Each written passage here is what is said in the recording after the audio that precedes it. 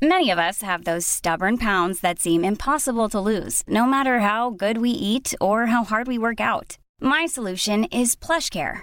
PlushCare is a leading telehealth provider with doctors who are there for you day and night to partner with you in your weight loss journey. They can prescribe FDA-approved weight loss medications like Wegovy and Zepbound for those who qualify. Plus, they accept most insurance plans. To get started, visit plushcare.com/weightloss. That's plushcare.com/weightloss. When you're ready to pop the question, the last thing you want to do is second-guess the ring. At BlueNile.com, you can design a one-of-a-kind ring with the ease and convenience of shopping online. Choose your diamond and setting. When you find the one, you'll get it delivered right to your door. Go to BlueNile.com and use promo code LISTEN to get $50 off your purchase of $500 or more. That's code LISTEN at BlueNile.com for $50 off your purchase. BlueNile.com, code LISTEN. Welcome to What? That Old Queen? A candid and adult take on queer life quandaries at a certain age. So please listen at your own discretion. Presented by Bernie and Tommy, the views here are purely those of the content providers and in no way reflect those of any service you may hear this program on. Now, please let your ears be upstanding for the Old Queens.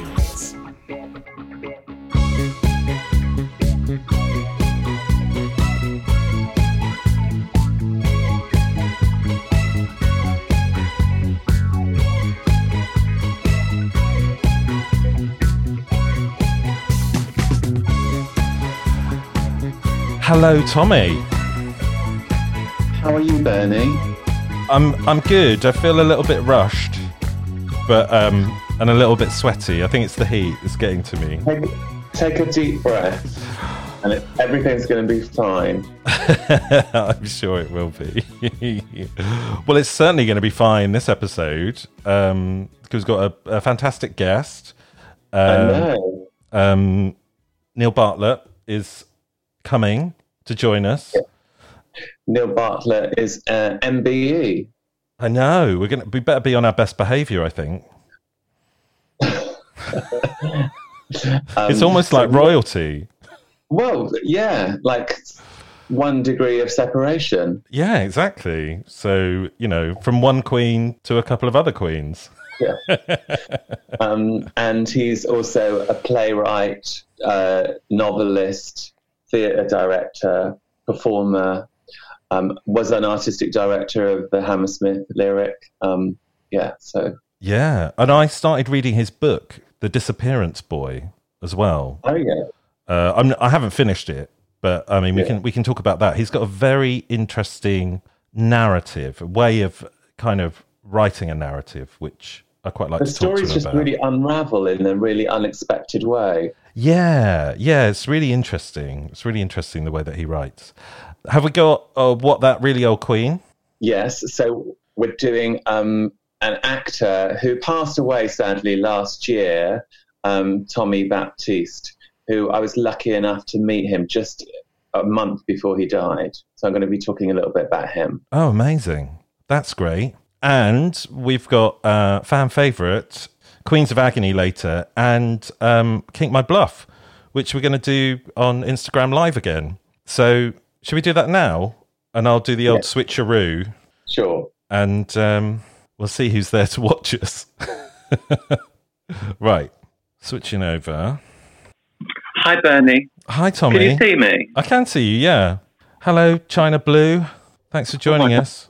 We have an audience of one. Or have you got more? I've got 2 my end. Oh, have you? Yeah, but the other one's me. So, are we ready to play Kink My Bluff? Oh, what's that wreath behind you? It's a sort of Easter wreath. Oh, it's an Easter. But I haven't taken down. Has it got chocolate eggs on it? No, they're not chocolate. They're polystyrene. Oh, well, yeah. I don't think I want to eat those. If they were Really chocolate, it's yeah. Well, I think it's all right. Okay, so let's go for Kink My Bluff anyway, shall we? Let's play it.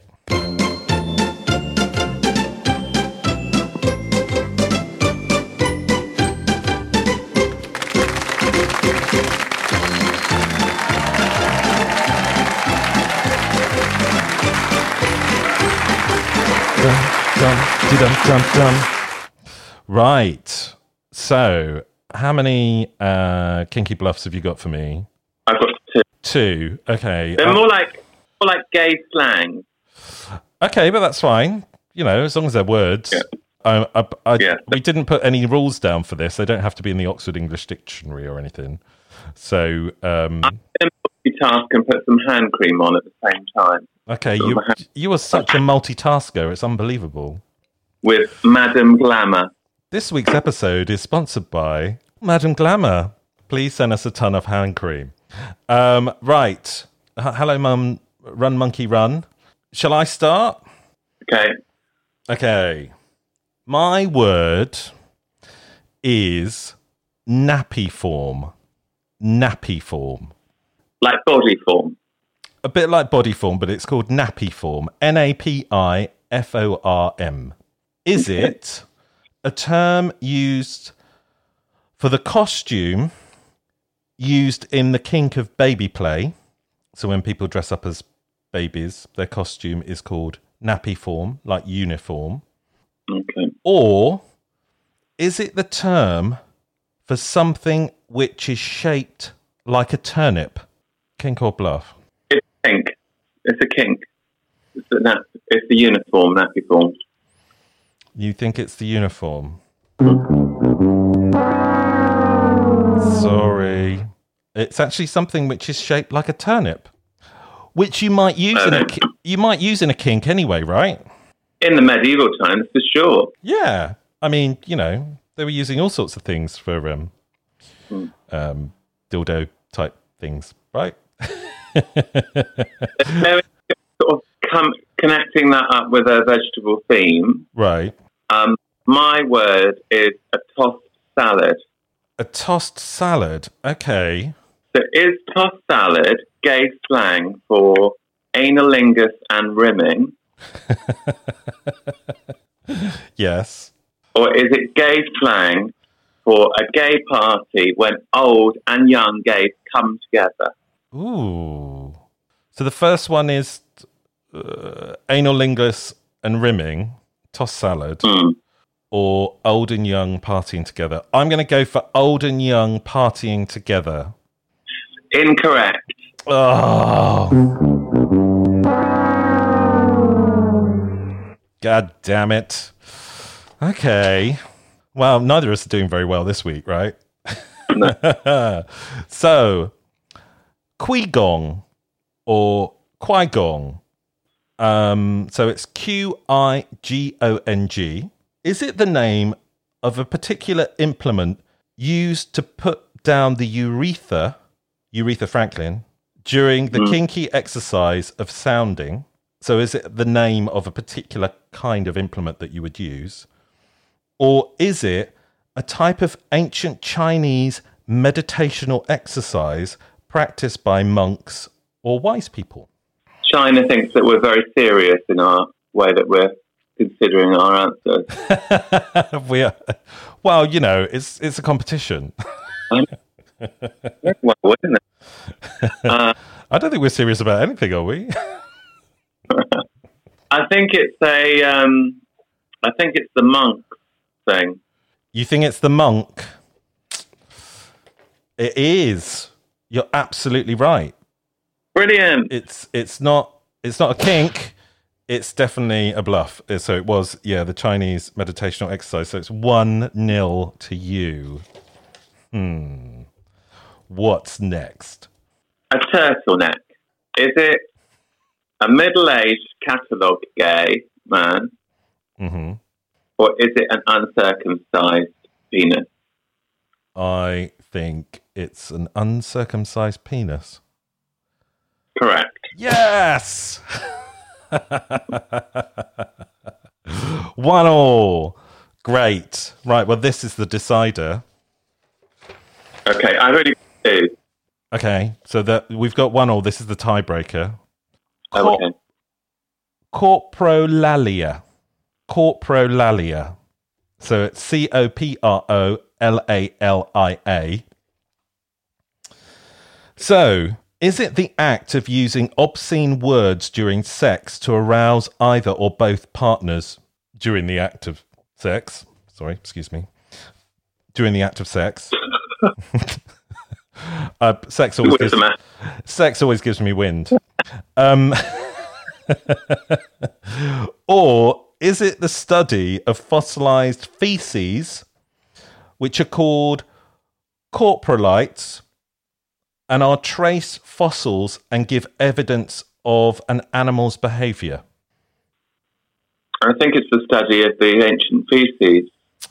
You think it's the study of the ancient feces? Well, I can reveal to you it is a kink. It's the act of using obscene words during sex. Do you use obscene words during sex? Depends what you call obscene. But yeah, probably. I mean, yeah. I mean, I quite like the kink of not using obscene words during sex. Like things that somebody who's quite vanilla thinks obscene, but they obviously aren't. Can you give me an example? Like, hit me with your winky. I did one else said what sex are you into? What kind of sex are you into? And I said comedy sex. What did you mean by comedy sex? The idea of like carry-on film. Sort of. Well, porn films in the 70s used to be a bit like a carry-on film, didn't they? Anyway, China Blue of the Queens, thank you so much for staying with us. You're our only listener for this, or viewer. There's 3 of them, it says. Oh, is it? Oh, okay. But I hope you enjoyed it, and we'll probably be back at some stage with this. And yeah, we'll see you next time for Kink My Bluff.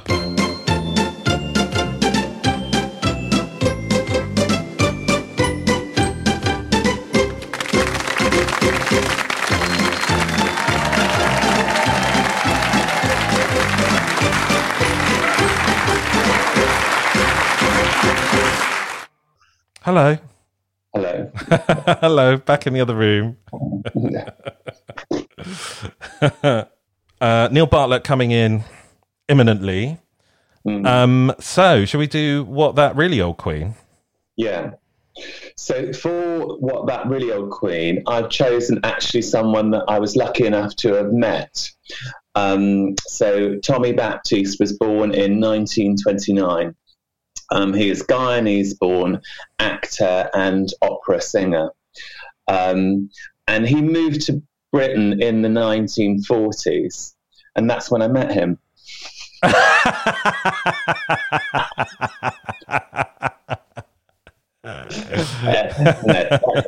I'm pulling your leg. So I think, first of all, like, he got a job in a factory, and then he got us connected with someone that I did a large archival project on called Oliver Messel, who was a set designer. And Oliver was very well connected with certain types of people, a gay man, and used to throw very glamorous dinner parties, and also knew the manager of John Lewis in Oxford Street, and managed to get Tommy a job in there, which he would just spend all of his time, he said, in the toilet, practicing his music and singing his songs and not really doing anything.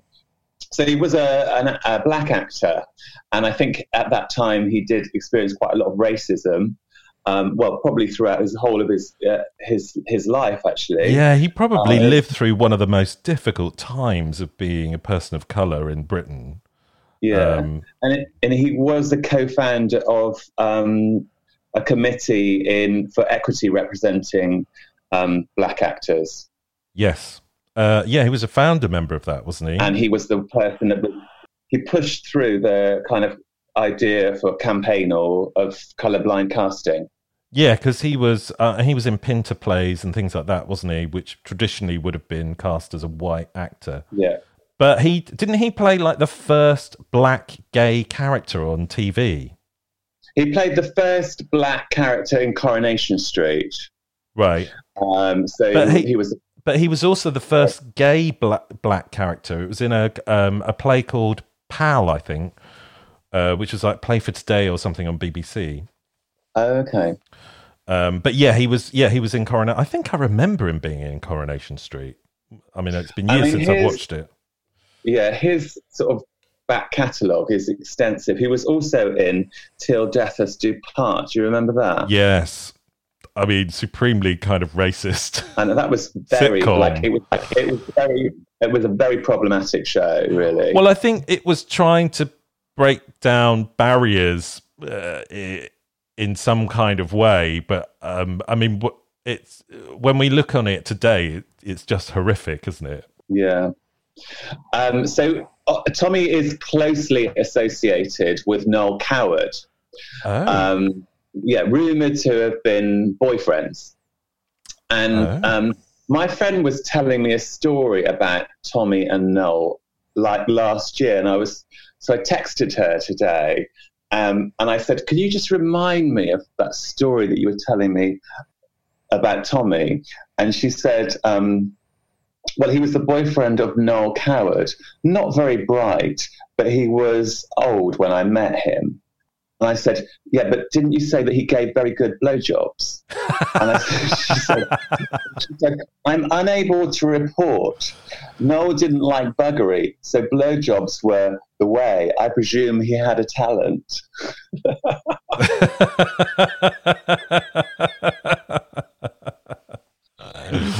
I mean, you know, there was obviously some mention of blowjobs previously, I would imagine. Yeah. So when I met him, which was like a month before he passed, right, I was doing this project about Oliver Messel. So I was going around to different people's houses that remembered Oliver and doing verbatim interviews. And I went round there, and he was he was full of stories and a really interesting character, but very kind of grumpy and like would give me half an hour of his time. So I sat on the edge of his bed. I went to Hove to visit him and interviewed him there. And then after the half hour, he was like, "Enough, take him away." So he was with his goddaughter, and she just sort of said, "Oh, he's very old and very grumpy now." So, right. And that was the end. But, he was just a brilliant storyteller and had such a wide variety of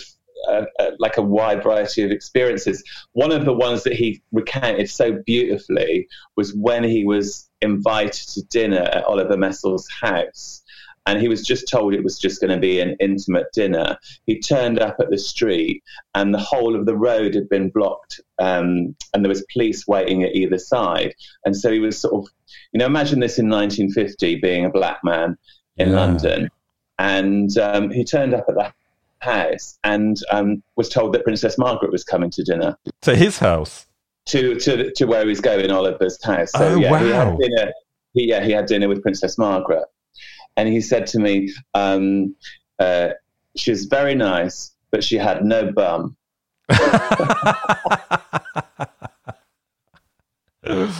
Well, some people see that as a good thing. Others see it as a bad thing. I mean, he obviously saw it as a bad thing. Yeah. I think I read somewhere that he said to, I can't remember which actress it was, but he was working with them in theatre, and he just said to her, "If I told you the story of my life, you wouldn't believe it."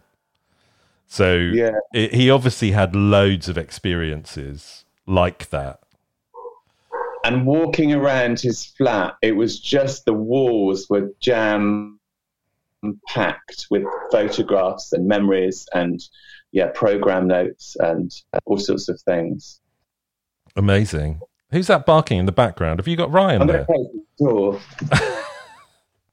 I've been experiencing quite a lot of barking recently. Have you? Have your new neighbours got a dog? It seems that way, yeah. Great, so that's Tommy.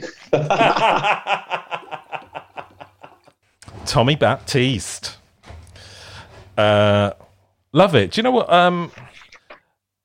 what was the character he played in Coronation Street? There was some storyline to do with Len Fairclough or something, and he was a bus driver. Len accused him of being. Len was accused of making a racist comment or something to this bus driver. Right. Okay. Wow. I don't even remember what the outcome was. In those days, it could have been anything. I mean, it was a very long time ago. Yeah, I think I might have been a 3 when that happened. Or I wish. So what else have you done this week, Tommy? Well, I have been out picnicking. And we're going to have a picnic tomorrow, aren't we? Hopefully, yeah. What should we? Some kind. What should we bring on the picnic? Wine.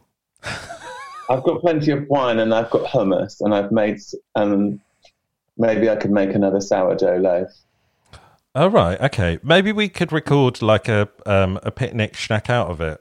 I'll see what I can delve into my snack out of it box. I'm just finishing off the Ryvita Thins. Are you? Do you like a Ryvita Thin? I do, actually. I'm really addicted to them. They're quite Moorish. What's your favourite topping for a Ryvita Thin? Hummus. Now, are you a Marmite lover or not a Marmite lover? I love Marmite, and I like Marmite with peanut butter, because they've just mixed it up. Yeah, that's delicious. That's a real taste sensation. Marmite and cottage cheese? I'm not sure about that. Have you ever tried it?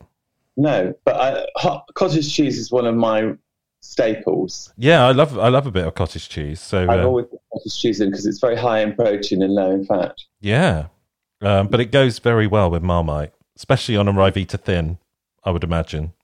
Yes, it does. Yeah, that's the old school style of serving suggestion. Is a proper Ryvita, cottage cheese, and maybe a cucumber over the top. Yeah, exactly. Hello, Mr. Neil Bartlett. Hello. Welcome to the Old Queen. Hello. Oh, you've got loads of pictures behind you on a noteboard.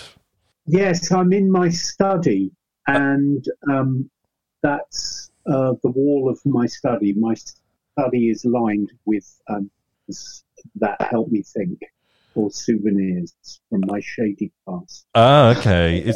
You're not trying to solve a murder or something? No. Oh, okay. Have you got a drink, Neil? Have I what? Have you got a drink? I have, thank you, darling.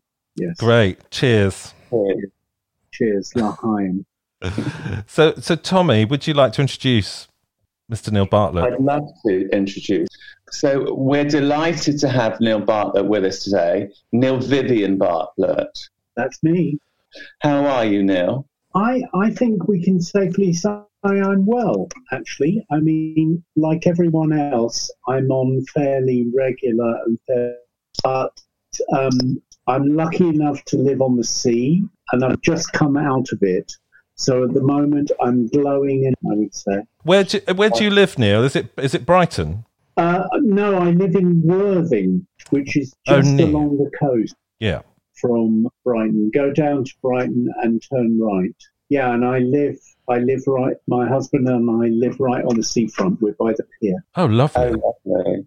Yeah, which is fabulous. Here we are. I'm having a good day. I got some work done, and my other half's downstairs cooking my dinner, and the sun is shining. And I haven't listened to the news today, and that really helps, because yesterday I just spent almost all of my energy in shouting at the radio, and it doesn't help. No, it doesn't do anyone any good, does it? I mean, one needs to be informed, but one needs not to be in a state of exacerbated despair from the minute you've had your first cup of tea. And that's what happened to me yesterday. Yeah.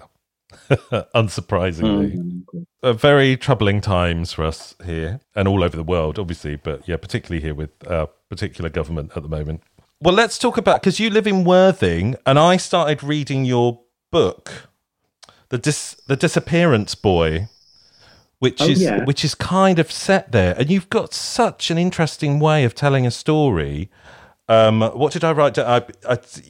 Your seductively visual narration. You reveal the secrets of a scene piece by piece, a bit like a burlesque performer revealing their flesh. But I couldn't possibly comment. I mean, that, of course, that way of writing, maybe that's true all the time, but it's particularly true of that book, because that book is set in a theatre in the 1950s, and the lead characters are all people who are involved in an illusion act. So the revealing of secrets and visual trickery is very much what the book is about. But it's true, I know how to be a tease when I'm telling a story. It's quite flirtatious with the reader, isn't it? A lot of the work that you have been involved in, or the stories that you tell, are queer stories. But then some of the stories are or some of the plays that you've directed, just feel very standard. Your classics, the Shakespeare stuff. And I wondered about, do you make a conscious effort to pull out queer narratives within classics? Diving in the deep end. Pulling out queer narratives when I do the classics.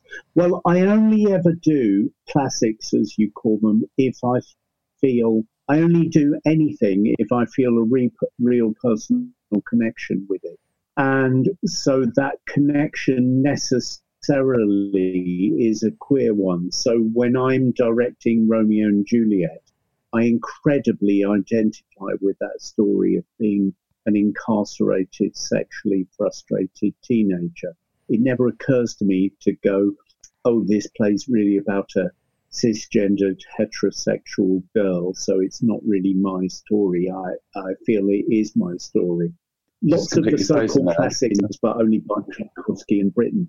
And I've done, Somerset Maugham, Robin Maugham, Oscar Wilde, a lot of important mainstream gay writers. I'm not sure I ever think consciously about pulling out a queer narrative, because I never do anything else. Because I've never tried to clean up my act. I've never pretended to be straight in my work. So I think I'm trying to think of a piece of work of mine in the theatre where you could watch it and think, I bet the person who did that was a heterosexual. I mean, I just don't think that ever happened. Alternatively, do you think that people could see that this was directed by someone that was queer? I mean, we can never really answer that question. You'd have to interview every person who's ever seen a piece of my work, and that would take a long time. I think my honest answer would be I hope so. I mean, I certainly would hope that every queer person who was watching my work would go, oh, great, I can see that this work is coming from our world in some sense. I mean, sometimes incredibly obviously. I mean, some of my work is screamingly queer. I guess that's why I was trying to ask that question, really, is because, you like growing up and visiting theatres and seeing stories played out there, being a young queer person, you would want to see something that you identify with. And maybe that doesn't necessarily have to be you watching gay relationships played out, but no. I mean, one of the first, I was lucky enough to grow up in a town where there was a theatre, and also a theatre that had a really great ticket policy where there were really cheap seats at the back of the sort of back row of the theatre. The tickets were sold on the day and they were really cheap. So my mum and dad took us to see everything when I was a kid. And one of the first two shows I ever saw I saw a panto, which I loved, Robinson Crusoe, starring Martin Jarvis, Peter Purvis, confusing my hero in. I remember Peter Purvis. Oh God, he was sexy. Yeah. He was so sexy. That was so wonderful. And then the other show that I saw in the same year was Antony and Cleopatra, and starring a very great actress called Anna Calder Marshall, and watching the lights fade away on her body after she had died is something I will never forget. And on paper, neither of those things are queer theatre. Antony and Cleopatra, it has one clearly queer character and it has a few transsexual or gender ambiguous characters, but you wouldn't say it was a thumpingly queer narrative, and you certainly wouldn't say Robin, whatever it was, Dick Whittington was a particularly queer narrative. But they were when I was watching them. You know, little 7 or 8-year-old Neil had queer eyes. Mm-hmm. Stories have two ends. They have the storyteller's end and they have the audience's end. And we know as queer people, we're capable of queering anything when we listen to it. But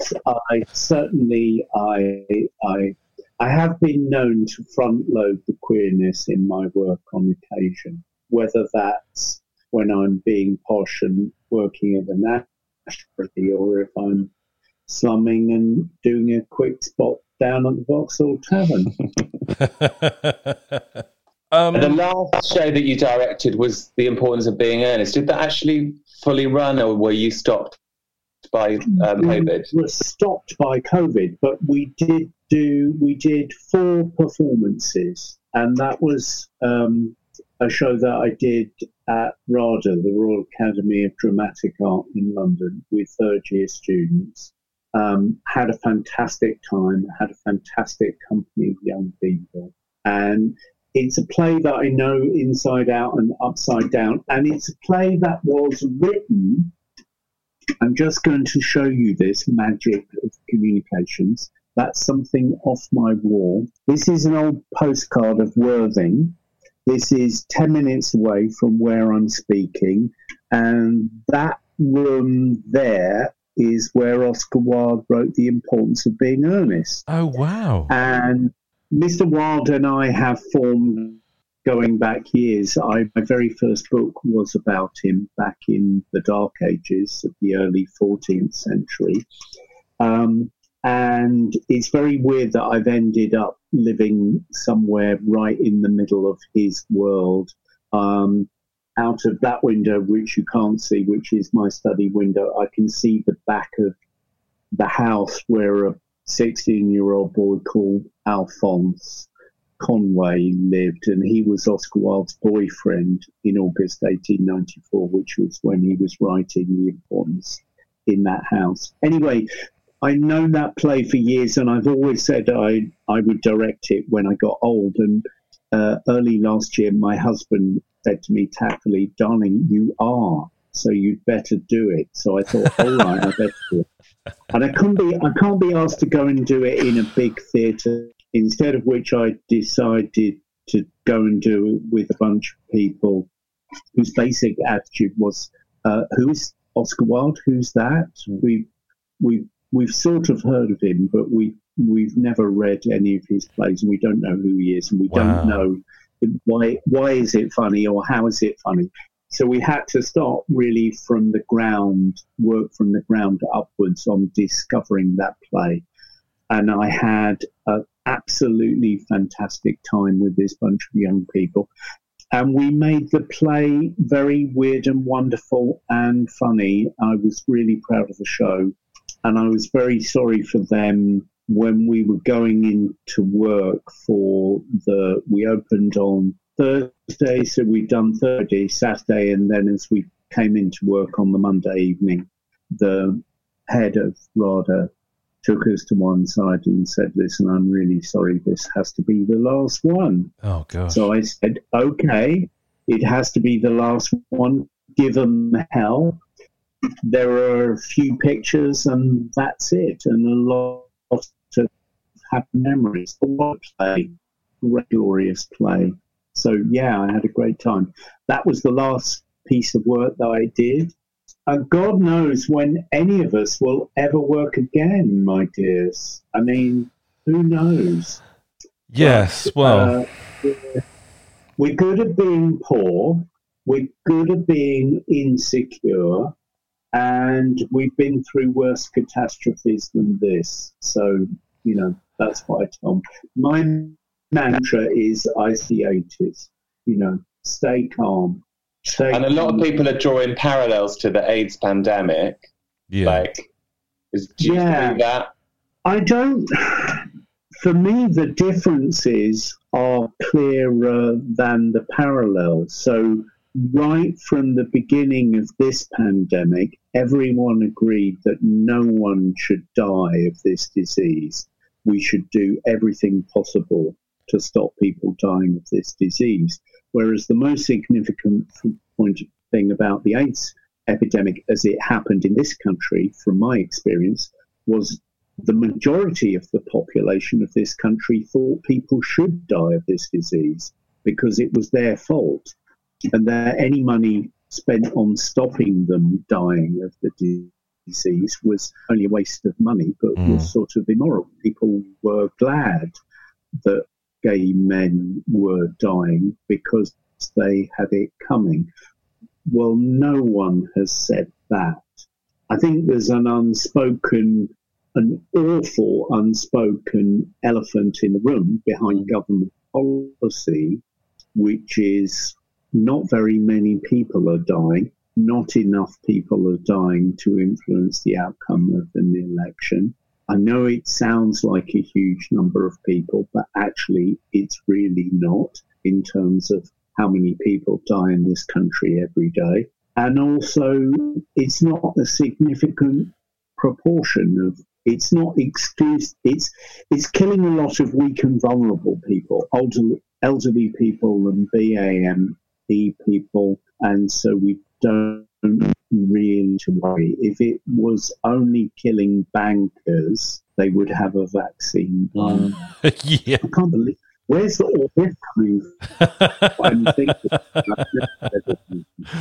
But for sure, you're right. So I see more differences than similarities, interestingly enough.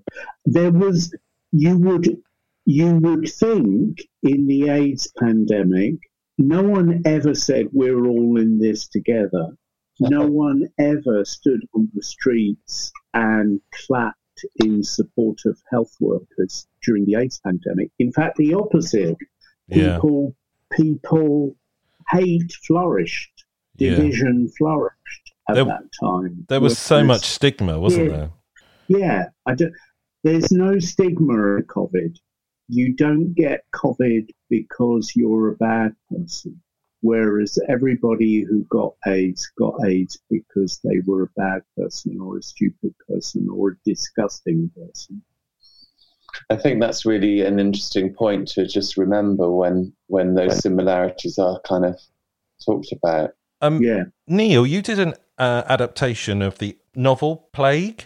That's right. In 2017? And you're going to do a radio play of that. Is that correct? That is correct. In fact, I've just finished recording it. So the famous novel The Plague by Albert Camus, 1947, which he wrote just after he'd been working in the French Resistance. It's a great book. And I did a stage adaptation in London, the Arcola Theatre, where I love working, in 2017, and it really worked. And we did a second run of it in 2018. And I just finished last week recording, we haven't edited it yet, a radio version of that adaptation, which is a lockdown recording. So There are 5 actors in the piece. They were all on stage simultaneously for the whole piece in the stage version. But in the radio version, we recorded them all separately. So I've spent 3 weeks on Zoom talking to people wrapped in duvets. That's quite poignant, though, for the current pandemic. Yeah, I know when it goes out. It's scheduled for broadcast on Radio 4 in July sometime. I can't remember the date. And I know when it goes out, people are going to say, oh, well, of course, they're doing a version of the Plague because, we're in the middle of the Plague. But actually, this script is from nearly 4 years ago now that I wrote it. But it does have the weirdest resonances for now. I mean, everything that we're going through, bigger pictures, like the whole process of denial and you to admit there's a problem until the very last minute, which we've even tiny details, so where two people are in a hospital corridor and one of them has to run to get to an urgent meeting and the other one shouts to him, hey, you're not wearing your mask. And then after they've gone, the guy turns to the listener and says, I know they don't really make any difference, but they do help people feel more confident. You go, wow, that was written in 1947 by somebody who had no idea. Of course, had no idea. But it is going to ring all sorts of bells. Yeah, I wonder if it rang bells with the Spanish flu pandemic back then. You know, because that was only like 20 years before, wasn't it, or something? Yeah, it was 25 years before. I mean, I think Camus he always said about the novel, when I'm not really writing about a plague, he was using the plague as the kind of basis for how do you, particularly on the moral level, how do you survive catastrophe? He said, when catastrophe strikes, some people fight back, and some people just use it as an excuse to make money, essentially, or augment their personal power. And he presents the plague as a moral choice. He says, so if people around you are dying, what do you do about it? Some people say, oh, well, there's nothing I can do about it. Some people say, oh, well, it's probably God's fault. He wants us to suffer. Some people say, actually, let's organize a volunteer community task force and see if we can minimize the damage to our fellow human beings. And he says everyone has a choice how you respond in those times. He ends the novel incredibly, and this was why I did work actually. He ends the novel by saying, what you will discover when you live through a plague is there are more things to admire about your fellow human beings than there are to despise. And I think that's an incredible thing to say. I'm not sure it's true, but I think we need to challenge ourselves. I feel like I've noticed like a less kind of jealousy, FOMO happening around like social media, particularly. It feels like, there's more sort of kindness I've noticed, I feel. That's fantastic. Let's just hope that all of those lessons that we're kind of learning during this period don't just disappear once things get relatively back to normal. I think the problem is, totally, I agree with you. I think the problem is that people are phrasing it in terms of kindness and heroism and those individual human qualities. This thing, people are kind. People are heroic. People are generous. That's how people are. The things I want us to really remember is, what about wage levels for care workers? Never mind care workers are wonderful and we should all stand on our doorsteps and clap them. The real test is going to be the next time there is discussion in the Houses of Parliament of wage levels for junior members of the NHS. Are we going to be told once again, oh no, we really can't afford that? And I think the government is already setting the groundwork for station to say, although we really love them and we really admire them and we really respect what they did for us during the pandemic, we're not going to give them an effing pay rise. That's going to be the test. Is this actually going to change the way people think about bus drivers, cleaners, social services, delivery drivers? These are the people who've been treated like shit for the last 25 years. That's the biggest question that I think is going to come out of the last 6 months. It's exactly the people who've been on the receiving end of everything that's gone wrong with this country, who it turns out are the heroes, in inverted commas, of this pandemic. So to each other, but I really hope we're going to vote a pay rise to the women who, my father visual aid number 2. That's my dad, Trevor, who's 92. Wow. And he lives in a care home just down the road at the back of Bognor Regis. And they've had the virus in his care home, and nobody died, and the infection didn't spread. I really want those women to get a pay round. Yeah. Next time there's a pay round, I just want us to go, oh, aren't they marvellous? I really want our respect to be expressed in a way that the public conversation around low-paid people in this country changes. Stop treating people like shit. Yes. It's not fucking rocket science, Boris, if you're listening. I'm sure, don't you think, Tom, there's got to be a focus group at number 10 that says we need to listen to more queer podcasts, and then we're really going to know what's going on. I think they should. They're welcome. Do you know what? I'm gonna email a copy to Boris when this goes out. We keep seeing flashes of your pearls, and I always think of you wearing pearls. You're wearing lovely ones. Have you got? Is that a large collection, or are they all on one? No, it's a large collection, and there are a few more, because I promised you I would dress up. Because one of the things about living in lockdown, and I'm high risk or whatever it is, so I barely go out. I'm in the house all the time, and I'm just either naked or in a dressing gown the whole of my life. So I thought I will dress up for Tom, and this is a vintage shirt from just before I met James, my husband. So that's 31 years ago. So I've had this shirt for 32, 33 years. This is vintage. It's beautiful. This is part of my pearl. This is what you get if you marry an antique dealer. You get pearl. They've all been found in boxes of costume jewellery in junk shops or at boot fairs. These ones came off a death job.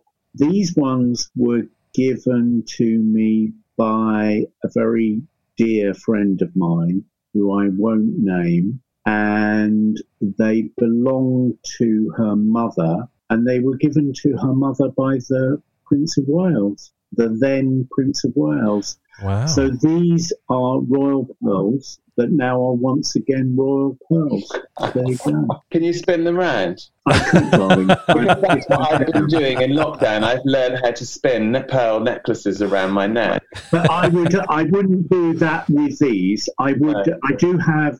I have another jewellery collection entirely, which is my drag and performance jewellery. And those, you mean doing the old, yeah, definitely. That's a good one. Once you start doing it, you just can't stop. No. Hula hoop pearls. Really, lockdown has not been in vain. It's all been worth it. Neil, please stay with us. We're going to have a little break, and then we're going to come back with Queens of Agony section. If you'll carry on joining, I'll carry on joining. Okay. Okay. Stay in your throne. You're welcome to the old Queen pantheon. We'll have a little break, and we'll be back after this.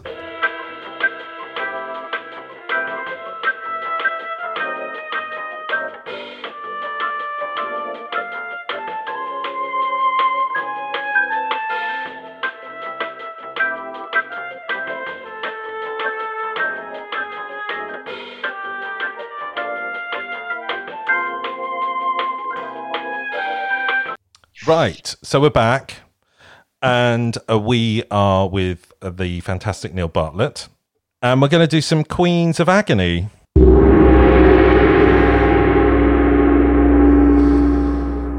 So, dear old Queens, my 41-year-old boyfriend, he's 41, his boyfriend is 32, is all about personality over physical. Then why can't I believe him when he says he's not into me sexually? Sex has always been a struggle for us. We have it fairly often, but he often seems uninterested and a tiny bit frustrated. Lets little things bother him during sex. Too many covers, not enough covers, too hot. The list goes on. Most of the time, he doesn't come, but seems fine with it. Our relationship is great otherwise, and he is always willing to get me off. I have self-worth issues surrounding my weight. I'm not sexually attracted to guys my size, so that doesn't make loving myself any easier. I see these issues he is having as a sign he isn't sexually attracted to me. I have asked him, and while he says he is sexually attracted to me, none of his previous partners have been this overweight, and we like similar types, average build. Having said that, he is very much a personality over physical. What's wrong with me that I can't accept his answer, and that the issues we are having in the bedroom are caused by other factors and not my weight? I have so many good qualities and make a good partner. Am I wrong to think all of this? Wow. Oh, dear. That's a very long letter for you, Tommy. Yeah. I feel like there's two different issues. Like there's the kind of body image. Well, there's just the fact that they've been in a relationship for a while, yeah? Does it say how long that they've been in? You get a kind of sense that they've been together for a while. Yeah, I think they've been together for a while. And I would say that feels like more maybe the issue is around like there's just realistically not going to be that like jumping on their bones kind of thing. And I think it's really possible to find someone attractive that isn't your usual type, whatever that might mean. So I don't think he's lying when he might say, I do find you attractive.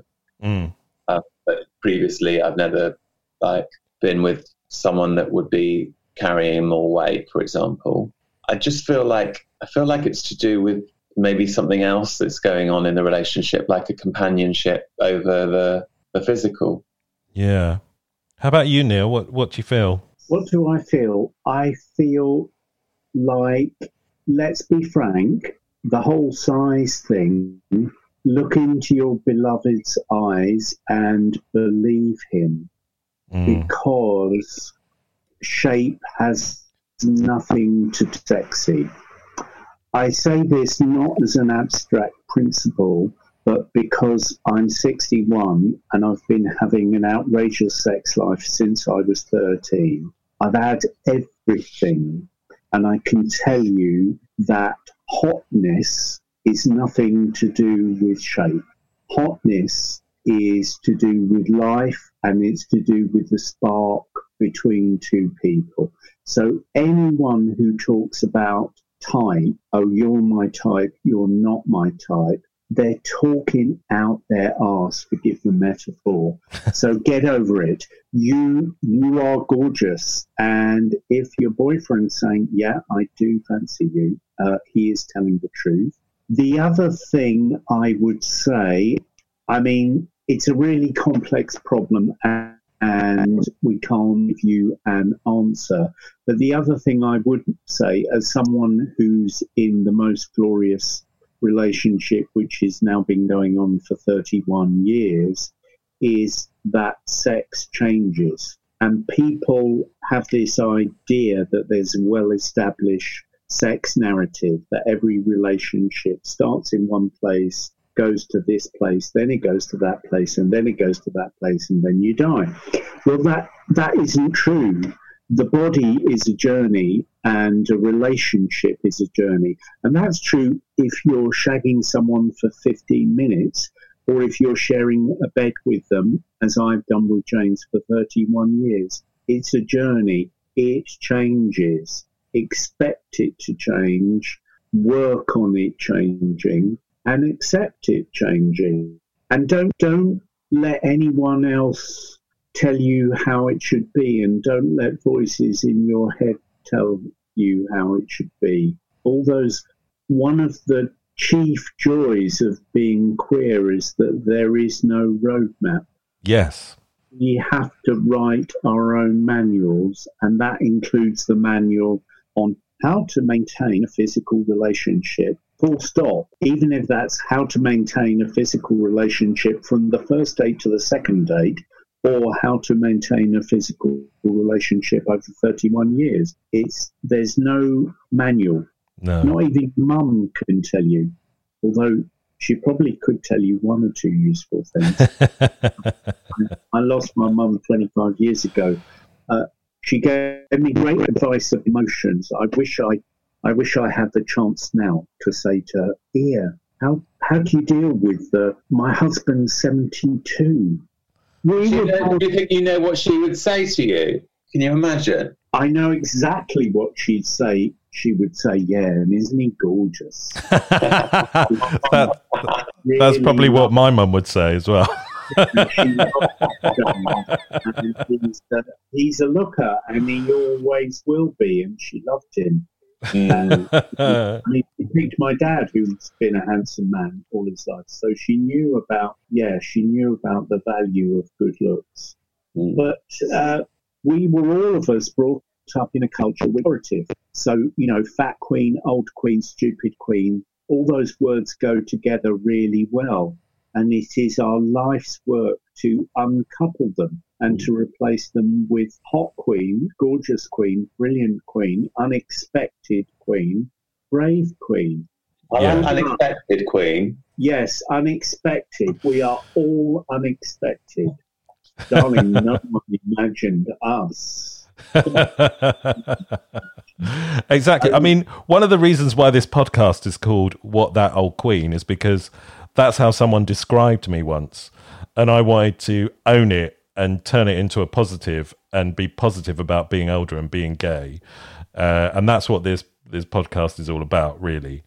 I think you guys have answered that question. I agree with both of your answers. Anyway, moving on. Dear old queens, just wondering what your thoughts are on this. I'm in a relationship of 4 years. We're happy and have a great sex life.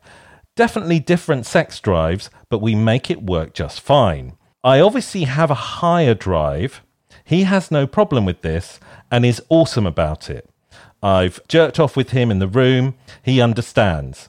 I browse porn often on Twitter, Instagram, etc., and have found a few posters that I'm really attracted to. Two have OnlyFans accounts. And I recently subscribed to their content, which I look at fairly often. It's honestly great on the days I want some action and my boyfriend isn't there or in the mood. They're £5 a month individually. They're very small posters with about 50 to 100 followers, both very similar in build and aesthetic of my boyfriend. I have never cheated in a relationship and never plan to. I recently read that some people consider subscribing to an OnlyFans site cheating. I've never had any communication with these two guys, only liking their photos and nudes. I justify it in my mind, but would hate for this to affect my relationship. My boyfriend doesn't know about these subscriptions, and I'm not really sure what his opinion would be. Obviously, relationship over some random pics on the internet. I would never want to make him feel insecure or less than what he is, because that isn't the case at all. I'm kind of battling with my thoughts. Part of me thinks it's wrong and I want to just unfollow and stick to generic porn that isn't centric around a certain person, but the other half is attracted to this certain body type, and here's a specific place I can get it when I want to go solo. I plan to talk to my boyfriend about it soon, but figured I'd ask what the old queens thought. So when you were saying posters, I thought you meant like posters, like Athena posters that you put on your wall. It's an odd language, isn't it? But I think he means the people that are posting their pictures up. Yeah. So this guy, he's guessing his boyfriend doesn't have a problem with porn, but he thinks that he might have a problem because he's subscribing to an individual's OnlyFans site. What do you think about that? I think you just need to ask him, do you have a problem with that? And do you think it's okay? Yeah, just say, look at this guy. Isn't he hot? Yeah, get off with him together. Maybe. Yeah. I don't know. It's interesting. I don't really see the difference. of poor. I mean, if it's an OnlyFans site, it's still someone who's pretty anonymous to me. It's you're paying to see it. He's worried he's falling into because that porn star is smiling at me, then actually he really likes me. He's having a relationship. He is having a relationship with those porn stars. Right. But that transaction happens whenever pornography is involved. And so long as you're self-aware about it, no problem. But it could happen with anything. It could happen with works of art. It could happen with film, whatever thing. Books, even. I've fallen in love with characters in a book. I spend way more time with Maria Callas than with my husband in my head. But it's just part of life, isn't it? Your relationship isn't the be-all. I mean, relationship shouldn't just be the be-all and end-all of your life. You should have all these other interests. And whether that's an OnlyFans site or Maria Callas or a book, then I think that's only healthy, isn't it? I don't know. I can't see that this would be an issue for me. Healthy. I'm not sure. I mean, of course, we all need our privacy. It's not healthy to be tying yourself into and having guilt over some bit of fluff on a porn site. Yeah. Share it with your boyfriend. Say, oh, look at this one. This one's just popped up on my phone, darling. What do you think about him? It's no different from James and I were just out walking the dog just before I came upstairs. And there's a gorgeous guy sitting over the road with his girlfriend in a pair of shorts, cropped, moustache, tattoos, legs, the works. And James says to me, oh, look at that one. And I say, oh, yes, lovely. Fine. Over. Right, yeah. Oh, it's the same thing. Share it with your boyfriend. Stop tying yourself up in knots, darling. Have a lovely evening. How about you, Tommy? Do you agree with that? Yeah, I agree with that. Yeah. Yeah. Okay, I've got two more questions. These ones are shorter ones. Can I add something to the last one? Remember that porn is boring. Porn is boring. Okay. People are not boring, but porn is boring. It's very important we all remember that, because too often people think porn is more interesting than people. And it's not true, darlings. Let's be clear. Okay, Next question. Okay. Dear old Queens, when did you stop caring about your appearance? Quite personal. I just turned... Let's take that on air. Can you not see me? I'm wearing, actually with my rings, I'm wearing nearly £15,000 worth of jewellery. So fuck right off. And this is mid-80s hot year. I have fabulous tits and a really big dick. You don't know what you're talking about. Sorry, what's the rest of the question? I don't know if I want to read the rest of the question. I think your answer is amazing. Anyway, I don't understand that. Was it directed at us? No, not at all. It was like a rhetorical question. So I've just turned 40 earlier this year, and I definitely don't feel like the stereotypical 40-year-old. My routine to keep my youthfulness, moisturizing, working out, eating healthy, etc., just seems so tedious at times. I do let loose once in a while and have an extra drink now and then, or accidentally spend too much time in the sun, or have a piece of cake. So I know how to enjoy life in those regards. At what point, though, do others, 40 plus, stop giving a damn about their appearance? Sometimes I just feel at times that my disciplined routine is a bit much. However, it's done me well. So I like the attention I get, but now that as I continue to age, things will go downhill quickly regardless. So when did you stop caring, and what have been the results? I have not stopped caring. Have you guys?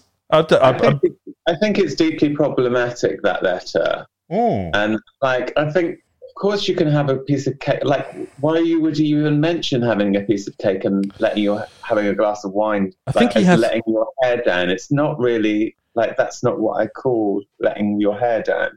No, he's got such a strict regime. I mean, I let my hair down in way more ways than that. How about you, Neil? Oh dear, I don't know whether to be tired or cross or disappointed. I mean, sister, what is this guy talking about? He sounds like a Puritan. Yes. With real self-worth issues on the sexual front. I mean, whatever happened to messy is sexy? You know, that whole thing of I've got to be scrubbed and plucked and toned, and then people will really like me and I enjoy the attention I get. No, I can't even begin to tell you what a turn-off that is. I don't want to be unpleasant, but that's such a bad attitude towards sex and towards pleasure. I think you really need to discover your own body and let other people discover it. And as for old queens giving up on how they look, three of my best friends are 82 and 86 and 89, and they're all always gloriously well dressed. Yes. Older queens. This whole idea that where does that come from? I think the issue. This guy hanging out with lots of desperate old queens who hate. I think he's talking about himself. Totally. He's like, I'm really worried that this thing about like it's obviously working. Like he said something like it's been working for me. It's been good to me or something. It's like you're reaching the point now when it's not going to work for you, and you need to have another strategy. And that strategy is about like letting your hair down, not caring so much. Exactly. Like knowing what is sexy and what isn't. Like it's about a whole rethink, really. I remember when I first came out, it was all about appearance, and you should do this, you should do that, you need to look pretty, you need to be a twink. Whereas I think that whole kind of ethos has changed in recent years.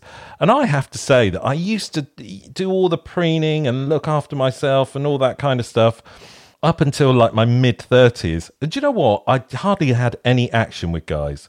And it wasn't until I suddenly became 40 and I kind of gave up on trying to please everybody else on how I looked. And I just was myself, and I was pleasing myself on what I wore, how I looked, having a beard. And ever since, I've kind of accepted myself for who I am, who and what I am. I mean, I know I don't have the perfect body, but, so what? What is the perfect body? I have the perfect body for a lot of people. And I've had way more sex since I've been 40 plus than I ever did between 20 and 40. Let's put it that way. I agree. I'm 61. I'm having the best sex in my life. So there you go. Life does not end at 40 or 30 or whatever age you think it is. It doesn't. Where is this coming from? Where is this coming from? Life doesn't end. Life is the journey. Get better at it. Love yourself. Have more sex. Let your hair down. Jesus Christ, we need to get this guy over for the evening. We need to get him drunk and feed him cake. Okay, one more very quick last question. Time to the bed and play in Maria Callas and say, now how do you feel? That would be my... Okay. All right. Final question. Dear old queens, how are you going to navigate meeting guys now that we are coming out of lockdown? So it's going to be at least another year or so till they develop a vaccine for COVID-19. And I know that we're all not going to turn asexual before then. Are you going to be hooking up less, or is it going to be business as usual? No hookups till it's safe. No ifs, no buts, no hookups till it's safe. It's no more complicated than that. And anyone says, oh, well, it's my life. I can do what I want with it. It ain't fucking true, Mary. What about your parents? What about your family? What about all the healthcare professionals you're expecting to pick up the pieces if you become infected? No hookups till it's safe. Can I say the answer is surely socially distanced jerking off in public spaces? And clearly we're going into the new golden age. And I think all of the shopping centres and outdoor parks will concur with that advice. I think so. Especially if you're in the queue for Tesco's. I mean, why not? You heard it here first. But head for your local outdoor cruising spot and find out just how much fun you can have at a 2 meters distance. But let's create new ways of doing it. But the bottom line is no physical contact till it's safe. But so say if you're single, and you just have regulars with different types of people, like in Denmark, I think they're saying you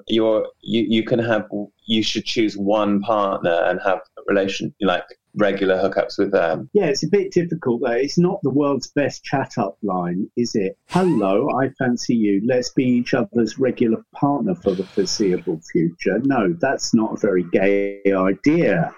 That's not a very gay idea. Sorry, Denmark, for once you're not being helpful there. Nude point. I think we have to apply our queer ingenuity to this, but let's all behave better than Dominic Cummings.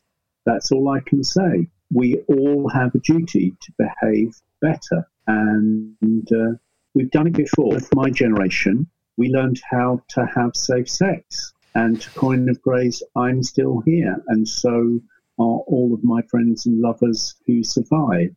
And we're still here because we made that huge commitment of saying, okay, let's not do it. And it's not a judgment thing. I'm not saying I'm going to really disapprove of you if you're naughty. I know how difficult it is, but that should be our aspiration. No hookups till it's safe. Be better with our Cummings than Cummings. And on that note... heard it first here, girls. Okay, on that note, I think we should end the show. Thank you so much, Neil, for being with us. Please say goodbye to our audience. Goodbye, everyone. Stay safe, stay brave, and I'll see you on the other side. Lots of love. Good night. Great. Say goodbye, Tommy. Thank you. Thank you, Neil. Thank you, Neil. You're Thank you, Tommy. And thank you all for listening.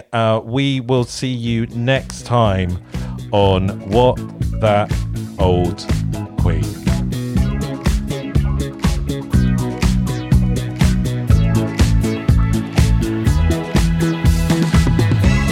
You have been listening to What That Old Queen, written and presented by Tom Marshman and Bernie Hodges. The show was produced by Bernie Hodges in lockdown 2020 for Hodge Podcasting. If you'd like to sponsor a show, or you'd just like to be a guest, or you have a question for the Old Queens, you can email on hello@thatoldqueen.com or find us on Facebook, Instagram, or Twitter.